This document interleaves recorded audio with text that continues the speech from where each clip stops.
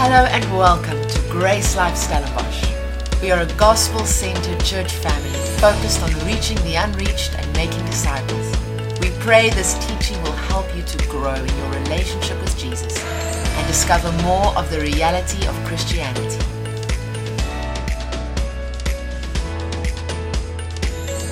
Just think about that. What's the most important work you can do? It's easy, but it's difficult, isn't it? It's easy because Jesus said, do it. So we don't need to pray about it. We don't need to redefine it. We don't need to try and understand it. We don't need to get a revelation on it. We just need to do it. And that's probably the problem. Amen? It's so easy, we don't want to do it. Or it's so easy. It's not easy, is it? It's simple. But it's difficult. And the only reason why it's difficult is because of us. The only reason why it's difficult is because what will people think of me? What if they don't like me? What if they spit in my face? What if they don't want the gospel? Well, what if they do? I remember Natasha and I ministering on the streets of Stellenbosch, and she spoke to a German guy, and he had like zero time for her.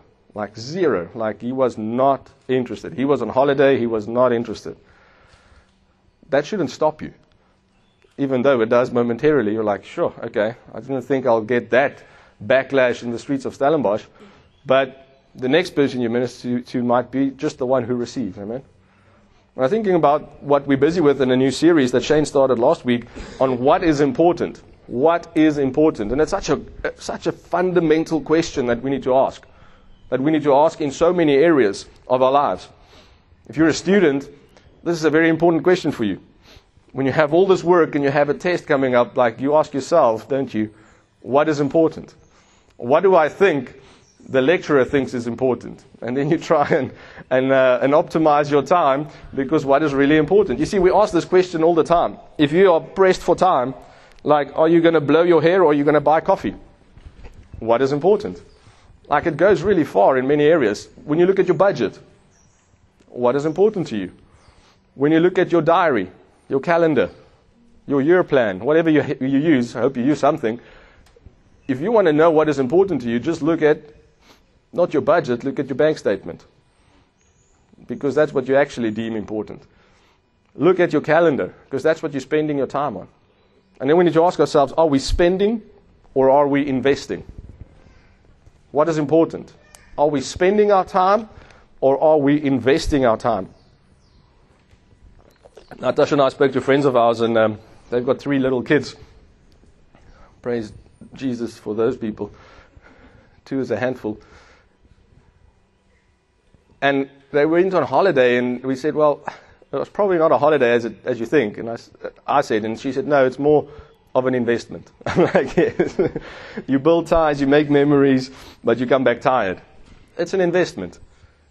Next Saturday, next Friday is going to be an investment. We're going to be tired on Sunday morning, and you know what? We're going to be more tired on Sunday afternoon. But it's going to be worth it. Because what is important? It is important that we preach the gospel. It's important that we meet up. It's important that we stir each other up unto good works, the word says. You know what's important? Kids are important. Ask Jesus. The disciples think they weren't. They said, well, don't waste his time. He said, they are important. So that's why we have them in the service. That's why we dedicate probably the only closed room we have towards kids' church so they can be ministered to.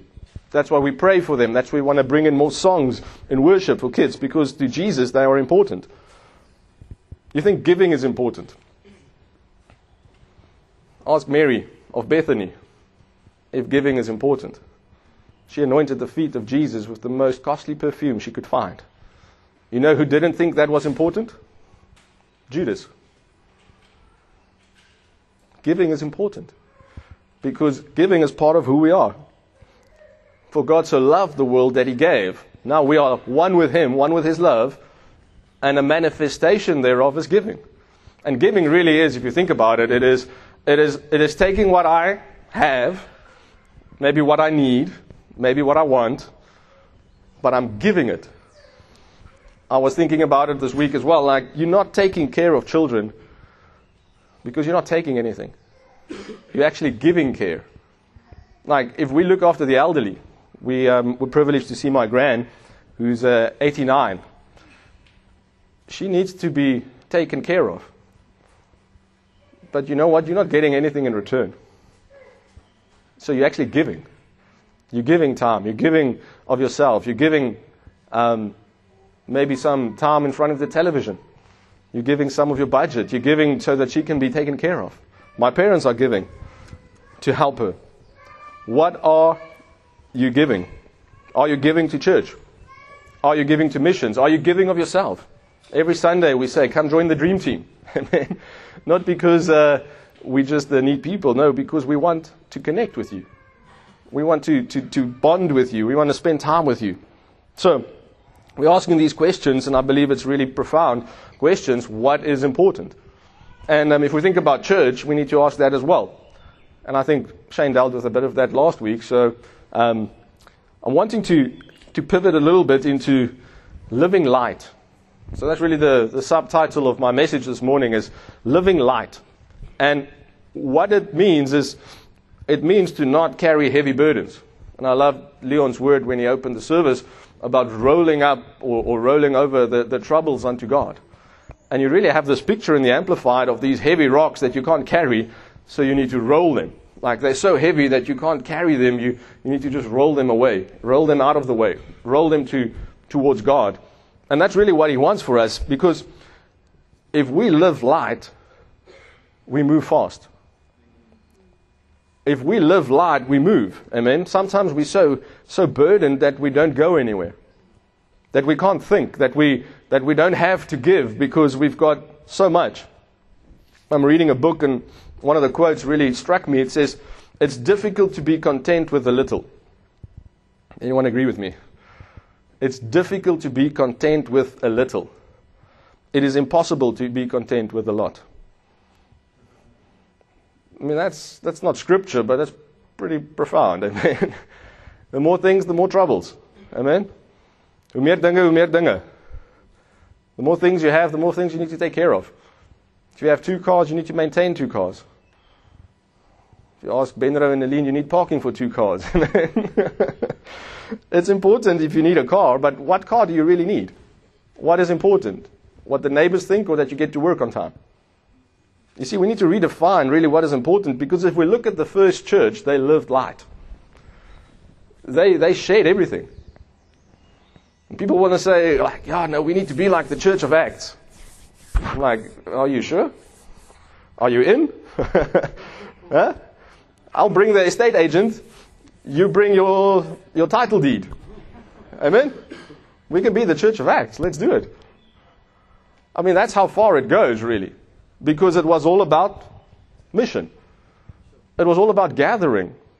I was thinking about it this morning as well. I was like, what is important? It is important for us to meet together. Definitely. Is it important that it's comfortable? Now, in business, we speak about nice to have and need to have. You want to create new software, you write down all the business requirements, you go sit with the different people, and you say, what do you want? What do you want? What do you want the system to do? What do you want the system to do? And they come up with this long list, million things. This is what we want. Okay? Now, what do you need? You go through that list again. Do you really need this? Do you need it now? Or can you do it with it in a year? How have you done it? You haven't had this, so how have you done your work? Nah, it will be nice to have. Mark it nice to have. And then what you get to is what you call a minimum viable product. Meaning this is the minimum we need to get the work done. It's not the fancy things, it's not the bells, it's not the whistles, because the bells and the whistles cost money. And I believe in the mission, we need to ask the same thing. What do we need? If you want to go on mission, what do you need? You need a passport. Funny how every time we go on mission, people need to apply for passports. How long does your passport last? 5 years, 10 years? I'm not sure. As a believer, you need 2 things. You need a Bible, and you need a valid passport. If you don't have one, get one. Amen. This is a church on mission. This is a church going places. Amen. I don't know if you know of Lauren Cunningham, the founder of YWAM. He passed away this week. And he, at one stage, was the only known person in the world who went to every known country in the world. At that stage, it was more than 100 different countries that he visited. Why? Because as Jesus said, go into the ends of the world and take the gospel there. So we can think, yeah, that's nice, or that's unnecessary or that's luxurious. No, that's the mission. Go into every place on the earth, that's the outermost, and everywhere in between, and take the gospel there. So it's not difficult. Amen? What is important? Matthew 23, verse 3 says, "Therefore, whatever they tell you to observe, that observe and do, but do not do according to their works." Jesus speaking about the Pharisees. "For they say and do not do." What is important? If you say or if you do. Live what you preach, nah? Do what you say. We can speak a lot. A lot of people get excited every Sunday. Sing great worship songs. Kumbaya, hallelujah, whatever you want to call it. Clap your hands. Get stirred up. Have tears. Monday morning comes, no one shares the gospel. What is important? To the Pharisees, it was important what people think. To Jesus, it was important that people get saved. Not what people think, but the people were important. Listen to verse 4. It says, "For they bind heavy burdens, hard to bear, and lay them on men's shoulders. But they themselves will not move them with one of their fingers." So what he's talking about is religion, and he's saying religion is telling people to do a lot, but not helping them to get it done. Anyone experienced that before? You need to live like this, and do like this, and tithe like this, and give like this, and like...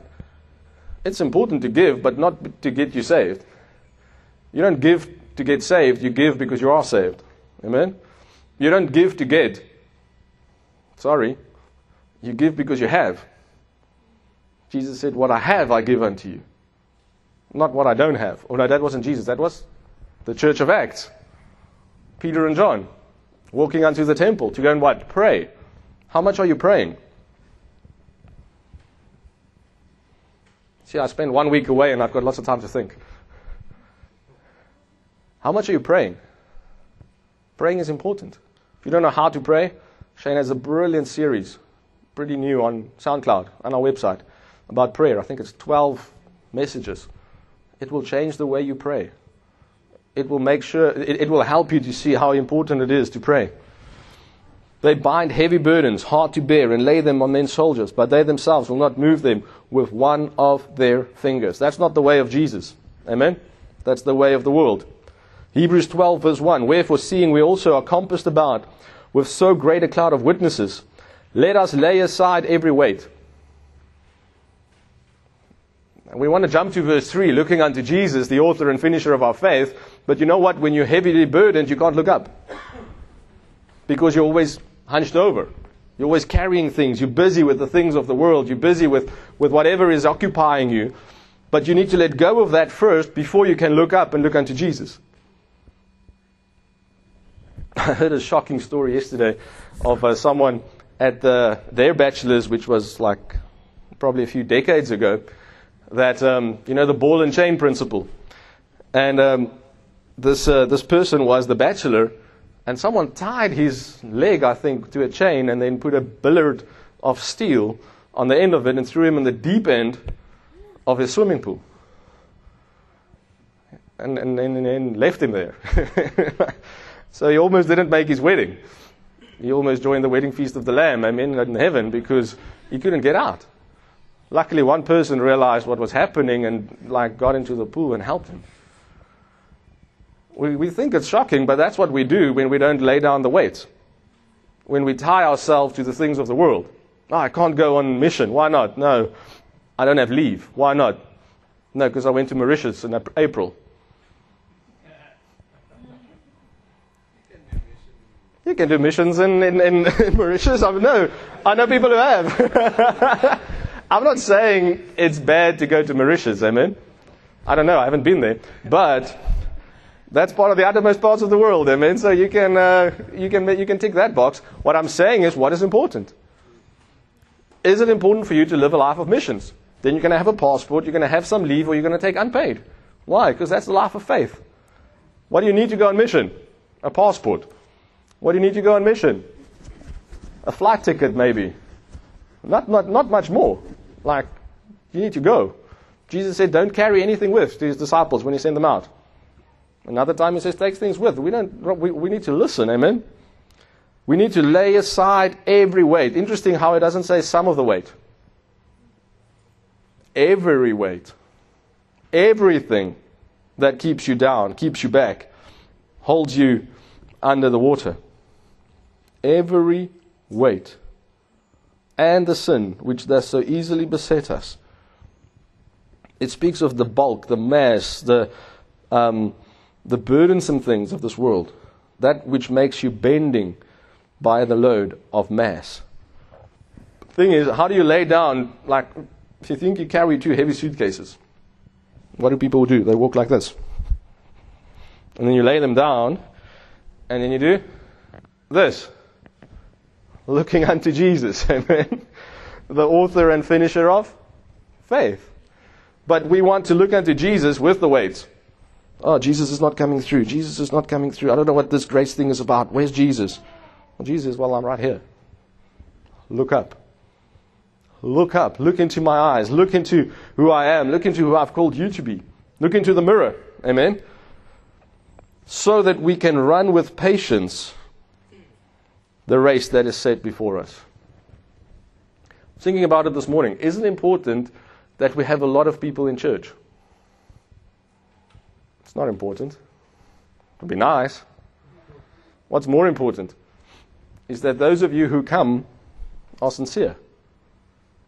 Those of you who come are serious to receive, to be equipped, to go out. Because it's not about how many people we reach on a Sunday. It's about how many people we reach for eternity. What is important? From this church, we've sent out the best. I mean, we even sent out the founder. We send out the best. We send out Carl and Alicia. We send out Shane and Marna. We send out Jerusa and Jackie. We've sent out Sumi. We've sent out Julius. You can name the names. So if we were to have one measure of success, and that is how many people we fit in on a Sunday, then you might think, well, they're not so successful. But you don't know how many people are going to be in eternity because of the equipping that you're receiving currently. The equipping that you're receiving in ministry school. The stirring up and equipping that people are receiving in boot camp currently. It's changing not just them, it's changing eternity. What is important? What we do in this life doesn't necessarily echo in eternity, even though Gladiator said that. Because if you do nothing for eternity, then it's going to be a silent echo for all of eternity. But if you do something of eternal purpose in this life, then yes, I agree, then there will be an echo. And let that echo not be my name, but His. Let it not be praise unto Him, but let it be hallelujah. I saw a picture this week of the Champions League soccer. And I think it was Newcastle, who's now newly funded by the Saudis. And all of a sudden competitive. So if you're a Newcastle fan, I'm sorry. But you saw these massive banners, and they call it the Ultras. Anyone heard of the Ultras? These are they're almost worse than the hooligans. They are the ones who, like, they live and breathe their soccer club. Like, if their soccer club loses, then their wife probably get hit. And like, it's what they live for. Like, I wish it was a joke, Arnold, but it isn't. And I was seeing these banners, and it's creating such an atmosphere. And as the Holy Spirit just said to me, most of what we see in this life is just a fake copy of a spiritual and eternal reality. Because Jesus said that, or the Bible says that He is a banner over us of victory. So I can see this picture in heaven where we are just waving flags. Now, I'm not a flag dancer. I have never been. But I think if there's a banner, then like there can be a flag. But let it be unto Him, not unto my favorite football team. Amen? Because that just distracts, that steals, that is not important. Because next year there's going to be another match. Next weekend, no, twice a week I think now. Maybe 3 times a week there's a match. Next year there's going to be another Champions League. And people live for all of this. Like you think about Olympians. Olympians live and like from a young age like give up so much to just win that gold medal. And some of them do it like at the age of 18 or 21. And then what? Then they get to this very question, what is important? And a lot of them don't have the answer, so they get depressed. There's this famous lady from the United States. She won so many gold medals in gymnastics at a very young age. The next Olympics, she couldn't even compete because of mental health issues. What does it help if you win the whole world but lose your soul? What is important? Your soul health is important, because 3 John 2 says, "Beloved, I wish above all things that you would prosper." Above all things. So God wishes that you would prosper. But He says, even as, or according to, the prosperity of your soul. God cannot make your soul prosper. There's some things God cannot do. That's usually when people resign from church, when I say that. Well, Psalm 78 says they limited the Holy One of Israel. So, if God cannot take care of your soul, who can? You can. He's given you everything for life and for godliness. He's given you every blessing, according to Ephesians 1 verse 3. He's told you this is the way, walk in it. He said, life and death I put in front of you, choose life. But you cannot do more than that. You can. You decide. You say yes, Lord, or not. You are either focused or distracted. Looking unto Jesus, the author and finisher of faith, who for the joy that was set before Him endured the cross, despised the shame, and is set down at the right hand of the throne of God. You know what? What that really says is that Jesus didn't value His life here on earth, but He lived with an eternal perspective. Because they sang Hosanna one day and they said, crucify Him the next. If you live by people's praises, you'll die by their criticism. You are not here to make people happy. Neither am I. My job is not to make you happy. My job is to equip you, to feed you, to guide you, to care for you, to be there for you, yes.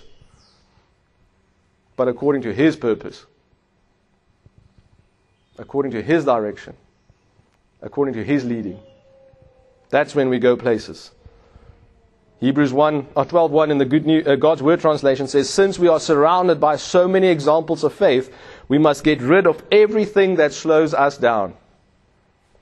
I like that. What is slowing you down? I'm not asking, let's go and pick 100 meters and let's see who's the fastest and they can tell us what's not slowing them down. No, this is talking about your soul. This is talking about your life. This is talking about what is slowing you down on the mission. What is keeping you back? What is distracting you? It says we must run the race that lies ahead of us and never give up. Never give up. Like, it should not even cross your mind that we're going to give up. If you are married, never give up. If you are parenting, never give up. If you're holding on to the Lord, never give up. If you're coming to church, never give up. If you're reading the Word, never give up. If you're praying in the Spirit, never give up. If you're loving on people, never give up. Because love never gives up. Amen? Love never gives up. Love wins. Love is a safe place of shelter. Amen? So that's what the church should be. Not fancy, but safe.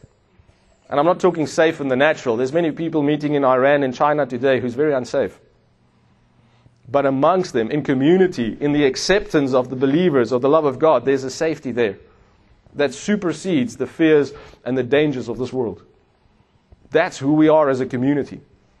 That is the light of the world. Amen?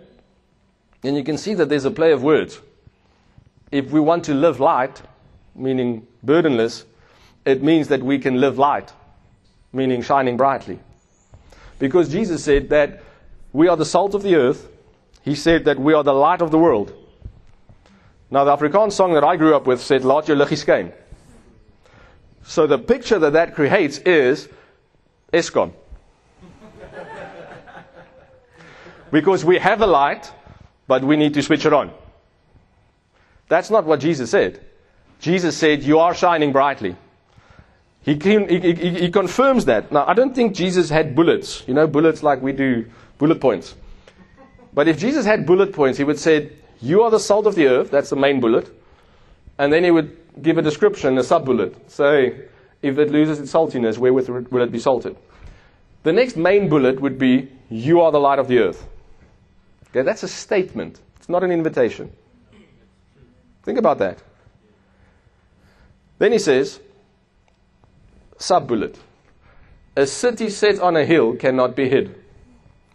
So stop hiding, or stop being upset that you are not able to hide, Christian. Oh, I don't like people to look at me. Shame. How are you going to preach? How are you going to share if they don't? Well, you can go to the blind. They will listen. They will not look until you heal them. Amen. Next sub-bullet. You are the light of the earth. Sub-bullet. You cannot. There's no hiding place. That's what he says. So what do? Next sub-bullet. Neither does a man light a candle and put a basket over it. So what we do, and this is profound, I don't know what that's doing, but don't worry, that's not important. What I have to say is important.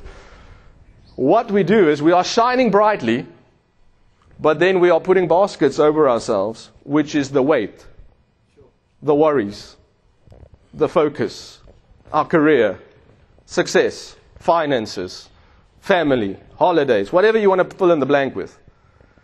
We are hiding the light because we don't want to stand out. Now, that's what Jesus said.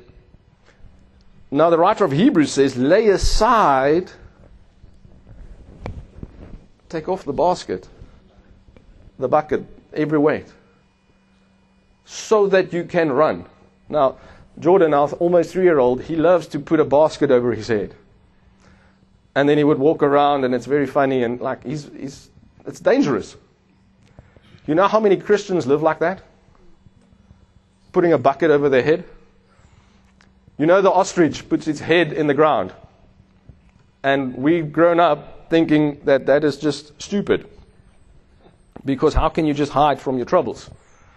And some people live like that. Like I don't want to. It's month end to like. Well, month end comes whether your head's in a bucket or not. But what it actually does, it makes itself little. Like it puts its head on the ground so it's not as visible. So it's a protecting mechanism. And that's really what we do as well. We don't want to be visible Christians.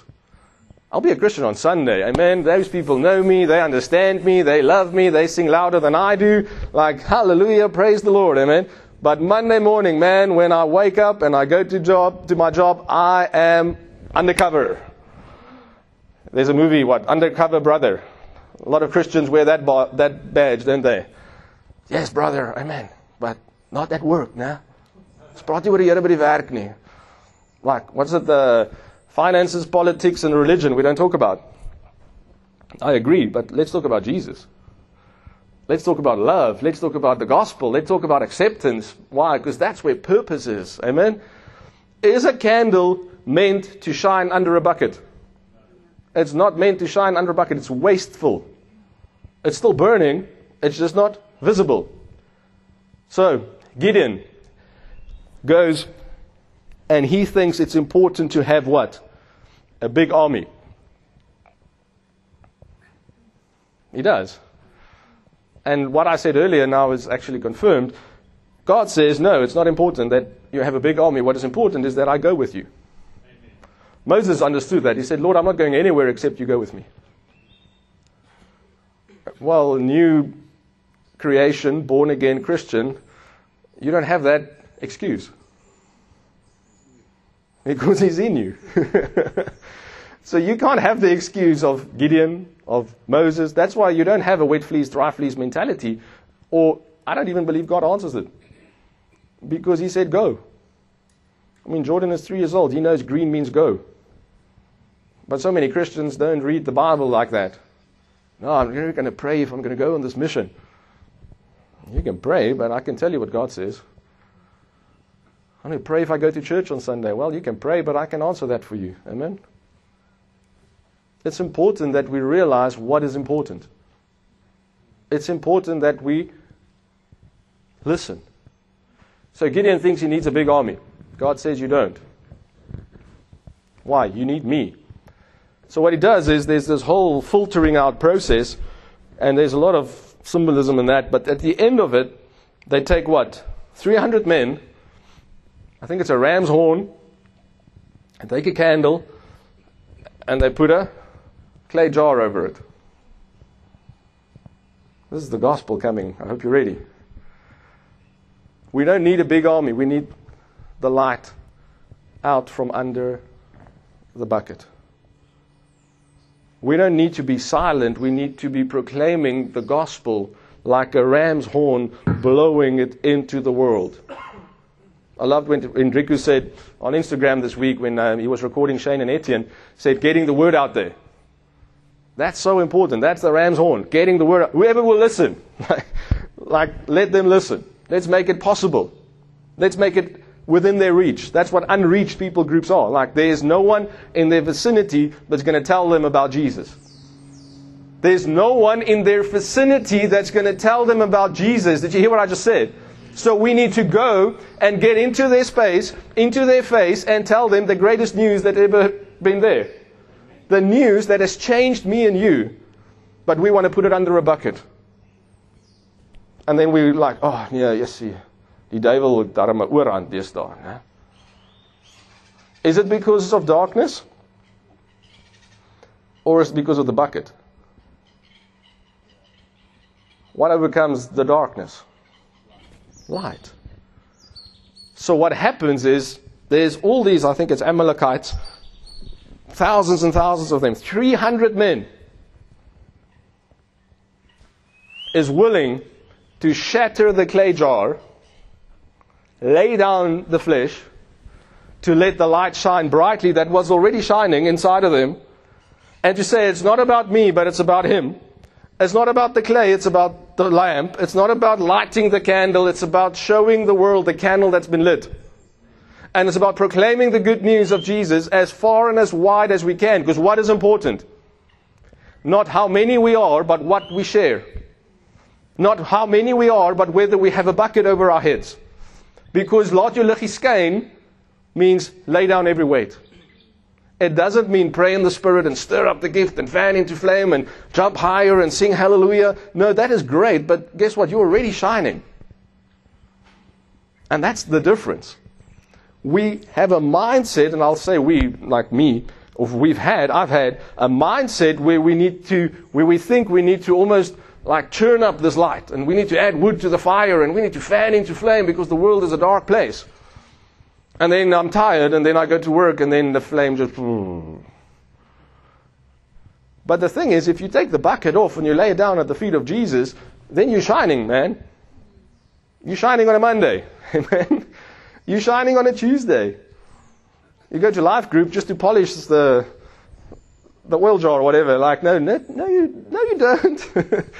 You take your light to life group. And when you put all the light together, there's a nice gathering of light. If you look at, in Pretoria, we used to do this. You go onto a hill and you look at the stadsliggies. If there's one light, it's not that fancy. It's not that special. It's not that romantic. Amen? But if there's many lights, then it's romantic.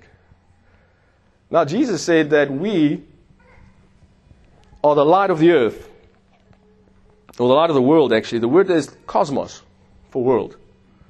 It means you are the light of all creation. That's another mindset issue that we have. We think we are the answer for I was born for a time such as this. That's true. But when there's eternity, time dissipates. Think about it. Eternity is the opposite of time, or the inverse. We think eternity is going to last forever, but eternity is where there is no time, because time is not of essence, because you're never going to run out of it. It's a different mindset that we should live at. So I'm not running out of time, I'm just enjoying eternity. So whatever problems I have here, in 100 years from now, it's going to dissipate, because I'm going to be then out of time. Like, there's no month end in eternity. There's no year end because there's no time. So you see how even our calendar is burdening us. No, I can't go on mission until December. Who said? According to your word, let it be unto you. Amen? And what I'm trying to do is just help you to just take a fresh breath and see, hey, this is not so difficult. This is really about focus. This is about enjoying not just who God is, because I think we're good with that, but enjoying who we are in Him. Waking up to the reality of Christianity. Knowing that there's nothing really that's going to fulfill me unless it is about the Father and His business. And I'm not saying resign your job. I'm saying go to your business and be about the Father's business. Be excellent. Be the best. So that you will bring influence. Be calm, because that brings influence. When everyone is worried about the petrol price, which I guess what, in up north where we were last week, it was now almost 28 rand a litre of diesel. For a moment I wanted to worry. And then was like, well, this is not my problem. This is God's problem. If He says go, He's not asking you what the diesel price is. He's saying go. Amen? What are the weights that's slowing us down?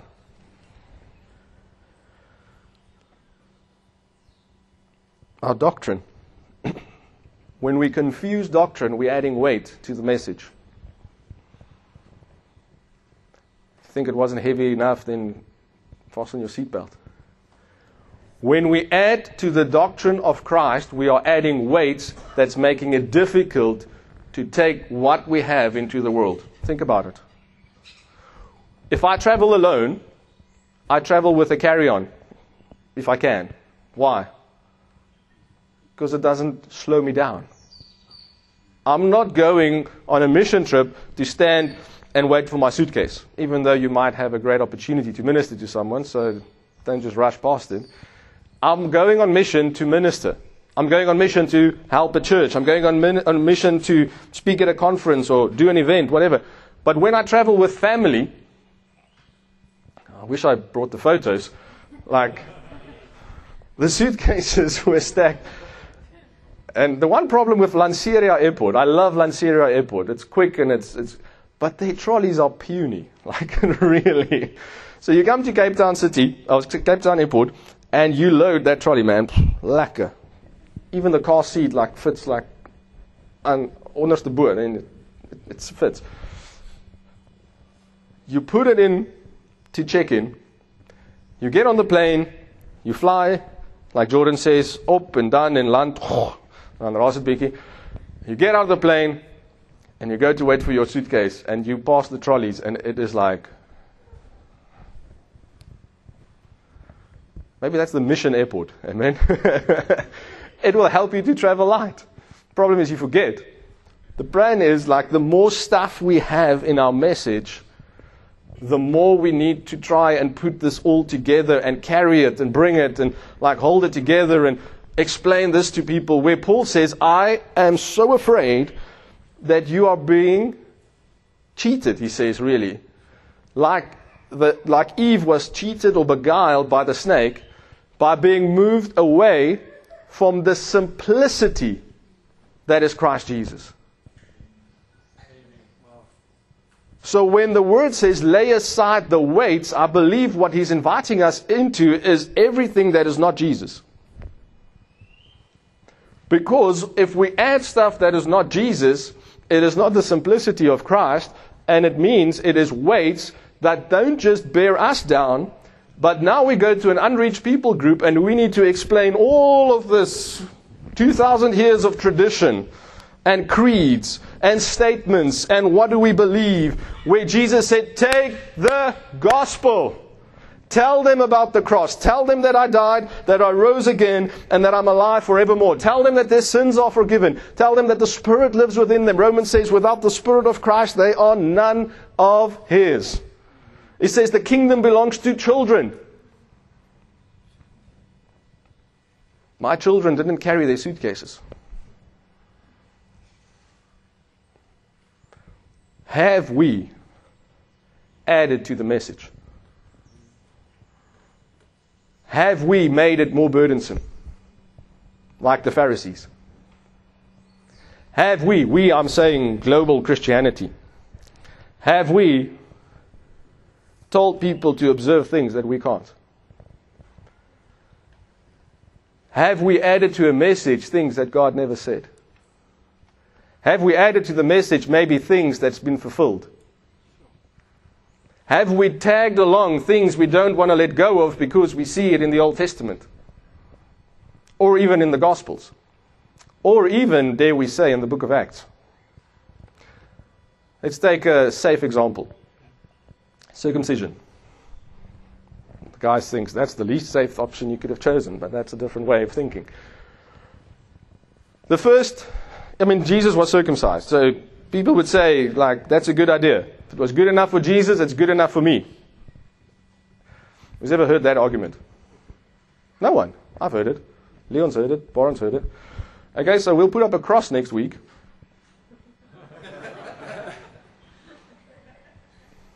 It's good enough for Jesus. I mean, I can give you some verses that says you've been crucified with him, so let's make it real.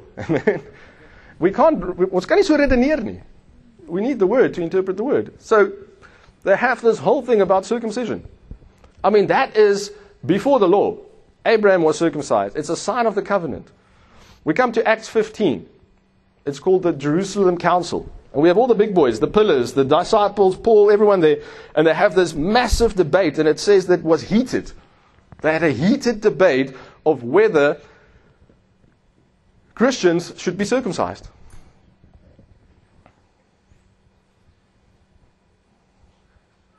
So all the guys sat like this in the... Only the ones who weren't circumcised yet, obviously. This is not a men's camp, I must remember. They come to a conclusion. And they say, you don't have to be circumcised. You've got homework if you don't believe me. But that's the conclusion. Why? Because circumcision was a foreshadow of a promise that was to come, which is the seed of Abraham, which is Christ, Galatians tells us. Amen. Has the seed of Abraham has that promise been fulfilled? Has Christ come, been born, died, resurrected, ascended, poured out his Spirit? Yes. So the sign of circumcision has served its purpose. Go read Acts 15. Some of you are not convinced. The sign of circumcision has been fulfilled. What's interesting is what we read in the Bible is we need to read what we read, but we need to also read what was not written. What was not said. Because they say you don't need to be circumcised, but these things are important. And they name, I think, 3 things. Unfortunately, I don't have the reference now, and for time's sake, I don't want to look it up. You can do it. He says that we don't eat food offered to idols, that we look after the poor, and Paul says, like I already wanted to do, and that there's one more thing, someone can remember. He says that's what's important. Many things that we do currently, worldwide, it's not written there. Later on, I think it's Romans 14, Paul writes and he says, listen, I've thought about this a bit more. Like food offered to idols, you can eat it. He says you can. He says unless it's going to offend your brother. But between you and God, food offered to idols is nothing because our idol is dead. So you can see there's a progression in the Bible, and the progression that's the problem with evolution. Evolution adds complexity. As we read the Bible, we actually reduce complexity because we come to the simplicity of Christ. The more you mature as a believer, the more simple your message will become. The wisdom of the world says, add complexity. Understand the third heaven. understand what this means or that means, or the different baptisms or the different this, or like it adds complexity. Like if you want a PhD, what do you need? You need a master's. Okay, so if you need a master's, what do you need? If you want to do your master's, you need a bachelor's. So you're not learning the same things in your master's that you learned in your bachelor's, you're adding. I mean, that's the nature of education, isn't it? So now you have your master's, like some of you do, and you want your PhD. So now you need to what? You need to add. Now before you know it, you're unemployable in some cases. Why? Because you're overqualified. How many ministers, missionaries, believers have overqualified themselves in complexities that has beguiled them and stolen from not just them but the world the simplicity of Christ? Because we want to have the bulkies. I don't know what you think about the school system, but I can keep you busy. Because I was the Christmas tree. I was the Christmas tree. I had all the top 10, man. If I lost one, I bought one, or I stole one. Like, I had all the ereklere, and I was looking like a Christmas tree. I was a gold plastered grave. I was adding, and you know what? I must have been... But afzittend, is that a word? Off-putting to so many people who went to school with me. Because I was self-righteous. And I was always performing and adding, and I was not about the simplicity of Christ. And I carried that, and it was a heavy burden. I was head boy, I was top 10, I was all the things. And I went into my first year of varsity, and they called me Wifsian. And it is as if my soul said, no more. I couldn't carry that anymore. And that really was the start of the turning point to when I got saved. Because it's not about what I can amass in this world. Because guess what? Down the street, there's another school with another head boy who maybe has 2 more bulkies than I did. There's this movie called Boss Baby.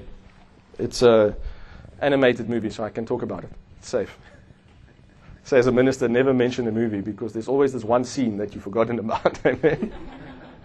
Guys, I'm equipping you. So if you minister, don't mention movies. So they have this it's a metaphor basically of this baby who's the boss baby. And he's just crying and screaming and yelling, and everyone needs to just go according to what he wants, like a baby does. And what's amazing is you don't need to watch the whole movie. You can just watch the intro. It's really good if you've ever been in corporate. And they just start to zoom out.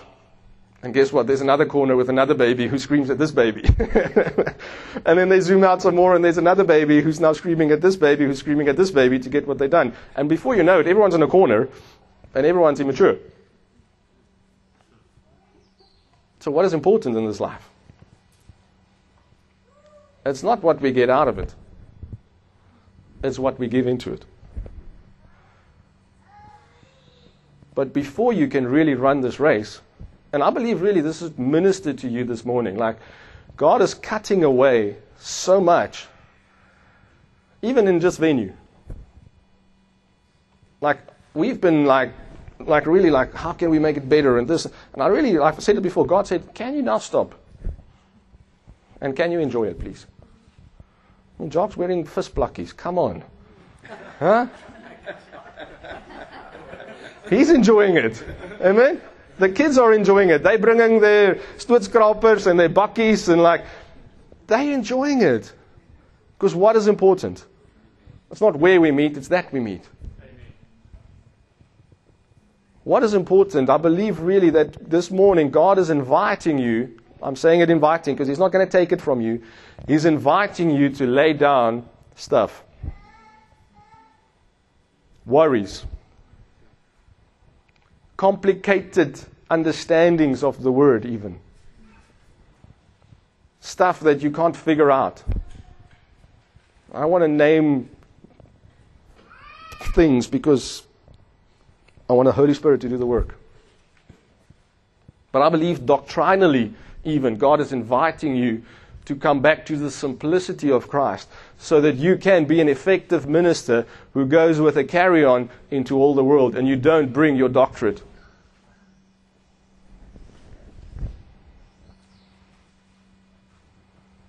Someone asked me the other day when I did a wedding, someone I didn't know, and then as we discussed it, we realized that he knew my grandfather, who was an NG Dominee for many years. So you always need to behave now, because there's always someone who knows something or someone. And he asked me, where did I study? And I was wondering, as a pastor, you don't always answer first. I've learned that. So what do you mean? He said, no, you heard that did I finish engineering or didn't I? And when did I do my theology degree? And I was like, oh, this is where we're going. I said, no, I studied engineering and I did Bible school.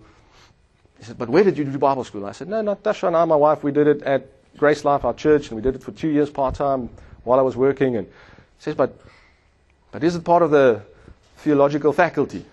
I'm like, no. He says, maar, kan jy beroep word? If you don't know what that means, don't worry, but you know what happened? I shared on the love of God in the wedding message. He was so touched by the message that he actually wanted me for his church. So he had to make sure or find out whether I was good enough, qualified, and to his disappointment, I wasn't. I told God, I'll do 7 years if you need to. He says, no, I need you on the mission field. I don't need you in the building. I'm not blowing my own horn. I shared a simple message on 1 Corinthians 13 that it's not about our love, but his love for us. If I do your wedding, I'll work it in. I always do. Because I've sat in too many wedding messages where the opposite is preached from the same verse that says that you need to love with an impossible love. You need to give what you don't have. And I've literally sat and I always watch the couple who stands in front. And as this minister preaches, and he talks about the love that forgives and never offends and never keeps record of wrong, you can literally see this.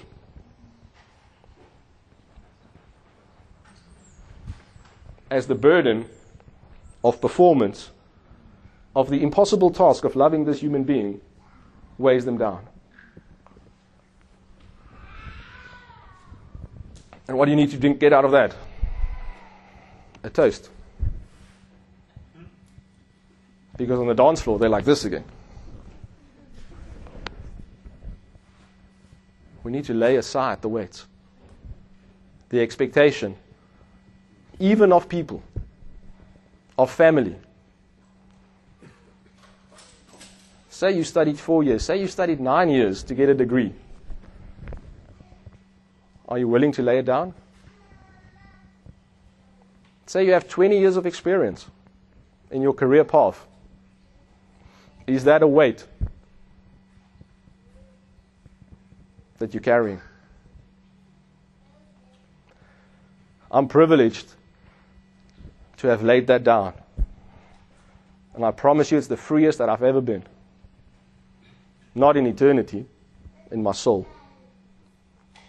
And interestingly enough, I laid it down. I said, I'm done being an engineer. And 2 sentences later, I was an engineer again. But this time different. Because I'm not an engineer. I'm a son of God. Who sometimes, some days of the week, do some engineering work. And you know what? I do it good. Because I'm not employed to be a missionary. I'm employed to do good work. But that enables me to be a missionary. I'm a son of God with an engineering degree that does some engineering work but that loves people because my Father loved me first. So if we boil it all down, what is your identity? Who are you? Because at the essence, that is the most important question that you can answer. Who do you say that you are? We know what God says. Is your answer aligning with His? Or have you allowed the expectations, the pressures, the cares to add weight to who God says you are? I'm not against money. Like, let's make lots of it. Let's send many missionaries. We're sending a missionary to Nigeria now for 2 years. We're sending someone to an unnamed country close to China for 2 years. They need to be funded. They can't work necessarily. Or they're going to join a volunteer position. Why? Because there's people there who will never hear about Jesus if they don't go. Let us lay aside every weight and the sin which so easily besets us, and let us run with patience the race that is set before us. Not the one we choose, the one He chose. You don't need to plan the race. You don't need to decide which race you're going to run in. Let's not speak about staying in your lane, because I'm not into that. The race has been set before you. Are you going to run with weights? When do you run with weights?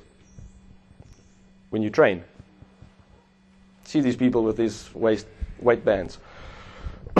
If you come on 5 o'clock in Pietermaritzburg and you're ready to run the Comrades, and there's a person next to you with weights on, you're going to start praying for them. Feel if they've got fever. Why? Because this is not training. This is the real thing. Guess what? There's not a training lab in life. This is the real thing. So let us lay aside the weights. And let us run as victors, as children, sons, daughters of God. Taking the bucket off and letting our light shine brightly in this world. Amen? If you're with me, let's stand. Thank you, Father, for your love. Thank you for purpose. Thank you for promise. Thank you for invitation, Father.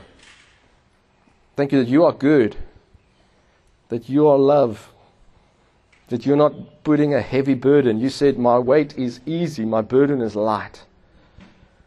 Thank you, Father, that we can shine brightly, that we are not called to be hidden, Father, secret agents, but to be visible, a city, a gathering, a resting place, a place of shelter, a place of safety on a hill.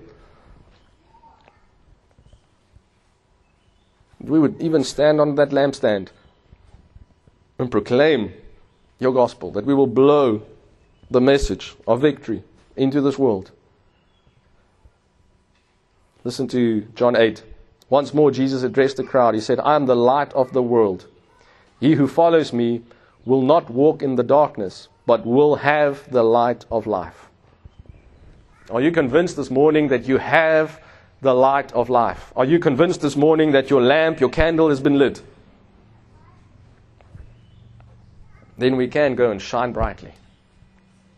You know, the sun doesn't go to sleep, it just shines in a different place. That's really what Jesus said. You will be like the stars. You will always shine. Not some days, not sometimes, not on mission, no, always. Thank you, Father, that it's not us, that it's you in us. Your word says, whoever follows me will have a life filled with light and will never live in the dark. So I want to just give a moment for you just to respond in your heart to this message, to this invitation from God to live light, to live like He purposed. We have a saying in our culture that says, live your best life. This is your best life. To live light. To live kingdom. To live forgiven. To live accepted. To live loved. This is your best life. The one you lay down and pick up. The light and the life of Christ.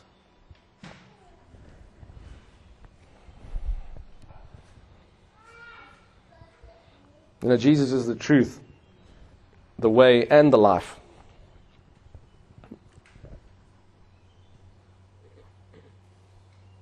Thank you, Father, that you loved us first, that you fill our tank, that you light our lamp.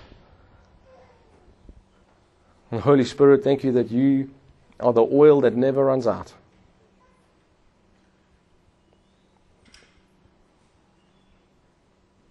In the temple, the flame was never allowed to run out.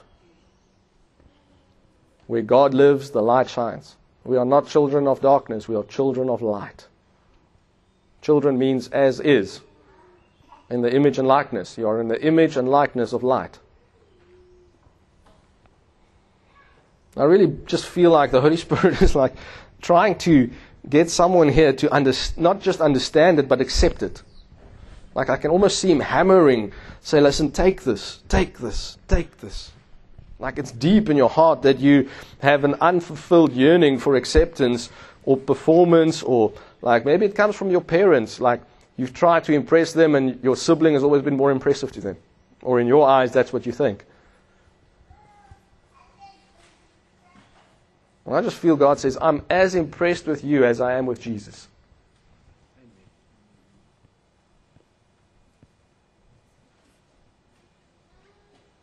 Take this.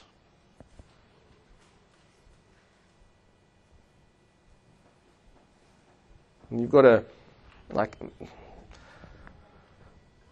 see this grey brick wall that you've built around you. Whether that's your Ereklere baadjie or your pedigree or your achievements or certificates, I don't know what that is, your career. Like God says, I can only come close, I can only get in there, that place in your heart, if you let me. The word says, behold, I stand at the door and knock. Whoever says, come, then I will come in.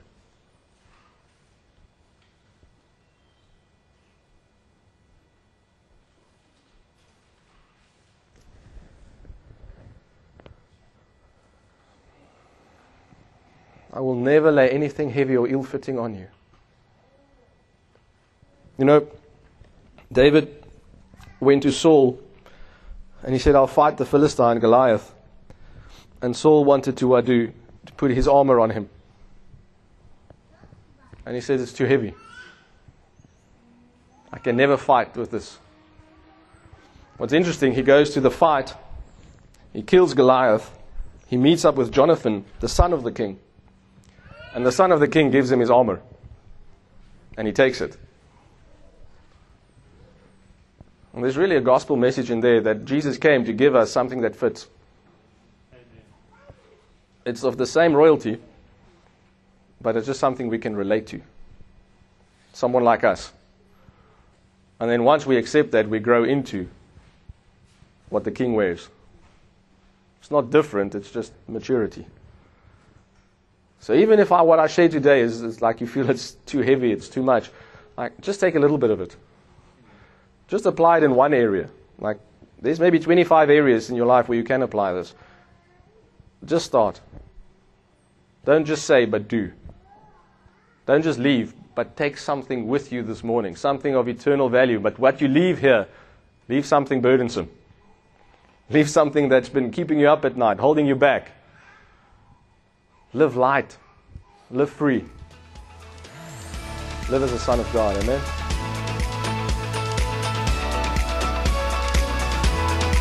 You can find more of our free teachings on our website, www.gracelife.ca.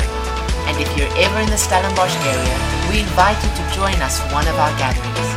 Our aim is to help you discover Jesus, find family, and experience life. To contact us or to find out where and when we meet, visit our website, www.gracelife.co.